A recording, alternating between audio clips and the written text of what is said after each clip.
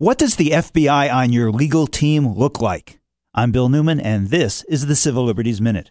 This April, the FBI recruited as an informant a member of the defense team of Khalid Sheikh Mohammed, the man accused of plotting the 9/11 attacks. That way, the FBI could effectively sit in on the attorney-client conferences and help plan the defense, as well as the prosecution.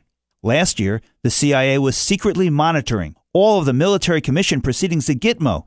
Neither the judge nor anyone else in the courtroom knew that the CIA was eavesdropping on every word.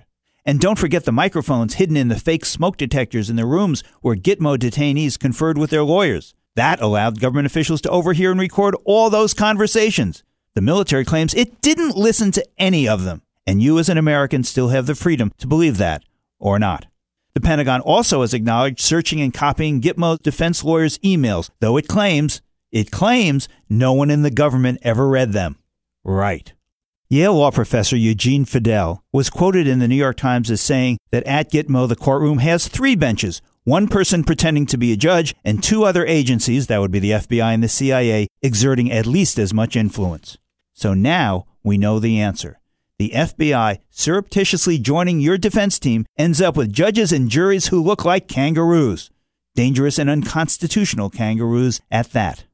The Civil Liberties Minute is made possible by the ACLU because freedom can't protect itself.